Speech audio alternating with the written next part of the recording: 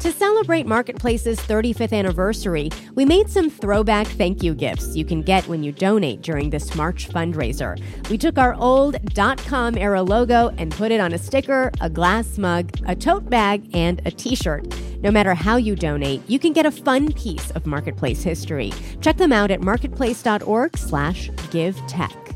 These limited edition gifts are only available through March 22nd. Get yours at marketplace.org/givetech.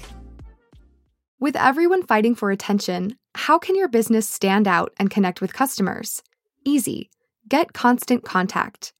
Constant Contact's award-winning marketing platform has helped millions of small businesses stand out, stay top of mind, and see big results fast. Constant Contact makes it easy to promote your business with powerful tools like email and SMS marketing, social media posting, and even events management. So get going and start growing your business today with a free trial at ConstantContact.com. Just go to ConstantContact.com right now. Constant Contact, helping the small stand tall. ConstantContact.com. The Oakland A's and their Moneyball legacy. From American Public Media, this is Marketplace Tech. I'm Lily Jamali.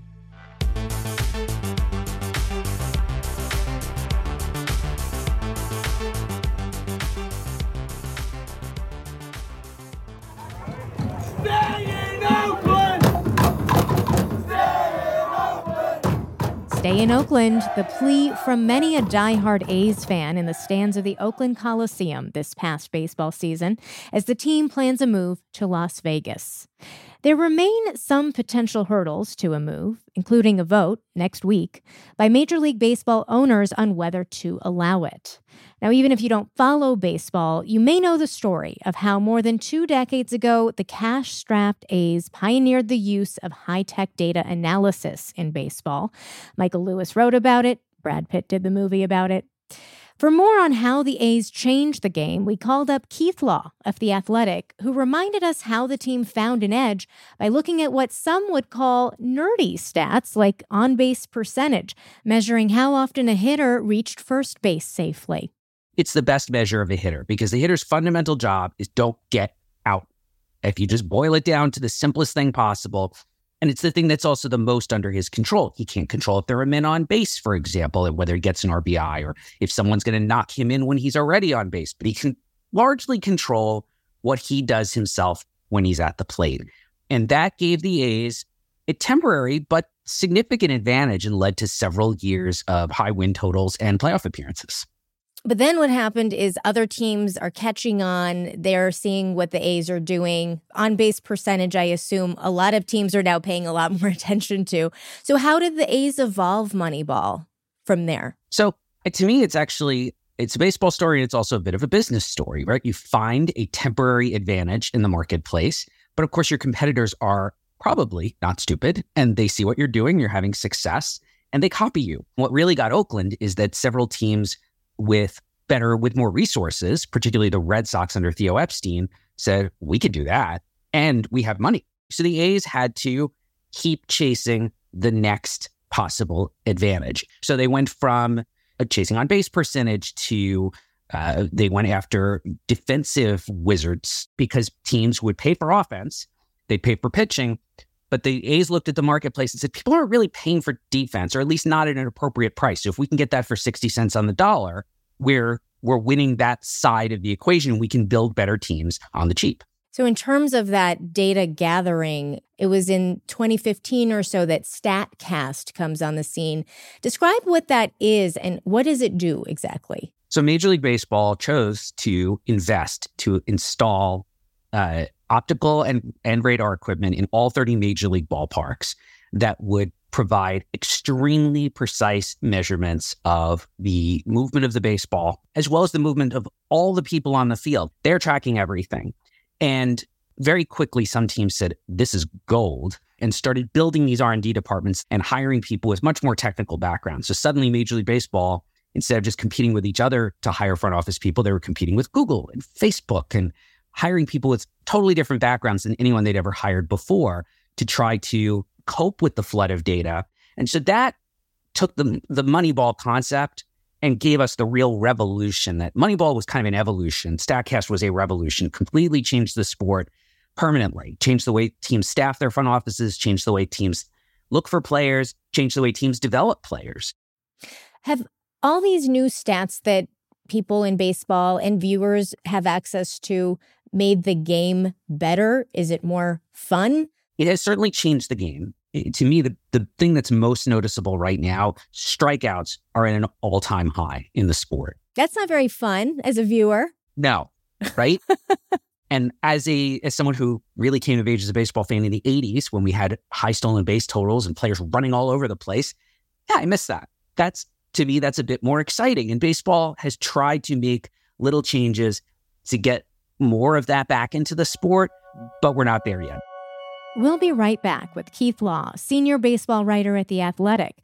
He'll tell us about his experience as an early data cruncher in the major leagues. You're listening to Marketplace Tech. I'm Lily Jamali. We're back with Keith Law at The Athletic. You were one of the first people in the data crunching, data analysis business in baseball. You were the special assistant to the GM in Toronto at the Toronto Blue Jays. What was it like then, and what does this business look like today? So my boss, JP Ricciardi, came from Oakland and was the GM for the Blue Jays and was hired in part. They said, hey, Oakland's doing something we want to be able to do, but we're Toronto. We might have a little bit more resources. And so I was one of JP's first hires, not his first, but one of his first ones. He said, I don't really have anybody to do this stuff at all. I have scouts. I have plenty of baseball people. I need somebody on the data side. And I joked that I was the whole department. And everything lived on my laptop, which is unthinkable today, given the sheer quantity of data and the number of people who fill what we now call the R&D department for most teams, or some people refer to it as analytics. But that might be 20 people for a lot of teams. 20 people, and you were doing all of it I was one. By yourself. Yes. And there's such a difference in the work that is being done. So much of my time, back when I was still writing code, was just gathering data. That was the number one challenge, was finding the data, getting it, scraping it off of websites, just to get it in a usable format. Today, the data comes to them. I'm not saying their jobs are easier. Now the job is much harder. It's much more technical because you need people who have kind of big data backgrounds, data science degrees often to the level of PhDs, working in baseball front offices to work with terabytes of data that become available to them every year. And what I just find fascinating is it's still the same thing, though. You're still looking for the advantages. You're still trying to find something there that'll give you a leg up, even a temporary one, over other teams when you're looking for players. When you look at the A's over the last 20 years, keeping in mind that this team is still very cheap, did Moneyball work for them ultimately? I would say yes. They had far more success over the past 20 years than you would expect given the low investment in payroll. And I would even say, if you go a little further into it, they have not been particularly successful at drafting, which is how many, I would say most low payroll teams find their way to compete, is they invest in the draft and hopefully find success in the draft, because it's by far the cheapest, most efficient way to get really good, highly talented players into your organization.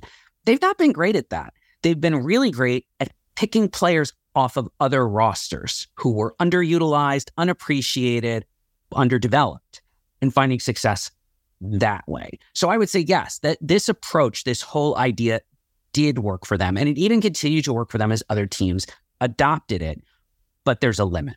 I think it is also very fair to say they reached that ceiling, and it certainly wasn't going to work forever. At some point, ownership was going to have to put more money into payroll. And I think that's one of the motivations for them to try to move to another market. And it is now 20 years since Michael Lewis published his book, Moneyball. You, by the way, are mentioned on page 277 in my copy.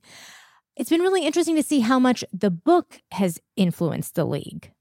I think the book may have oversimplified things a bit, but the concept is really sound. This is something Lewis has done in a lot of his books, is he's profiled people who've looked for hidden advantages, arbitrage opportunities in their respective industries and capitalized on them.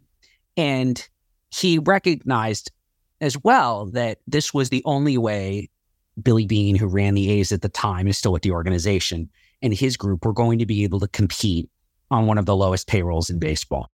And that book had such a huge influence in the industry because owners were reading it and saying, I would hear stories of owners putting that book on a baseball executive GM's desk. Why can't we do that? Why aren't we like the A's? And I think a lot of owners sort of woke up a little bit and said, all these owners made money in other industries. We would compete. We would do things. We would innovate to try to stay ahead. Why can't we do these things? And so what Oakland did, accelerated by the existence of the book, was start what has been a 20-year process that's still ongoing of change, of innovation. And it's not all positive, but it is, I think it's inevitable. And particularly with the advent of StatCast, it has accelerated. And so now we see change just normal in baseball. I think we're all becoming used to it, that the pace of change in the sport is probably permanently faster. And that's great for me. It keeps the things really interesting, but it also presents new problems that I think baseball is still grappling with, like how the sport has actually changed on the field and whether that's still as appealing a product to the greater fan base. That was Keith Law of The Athletic.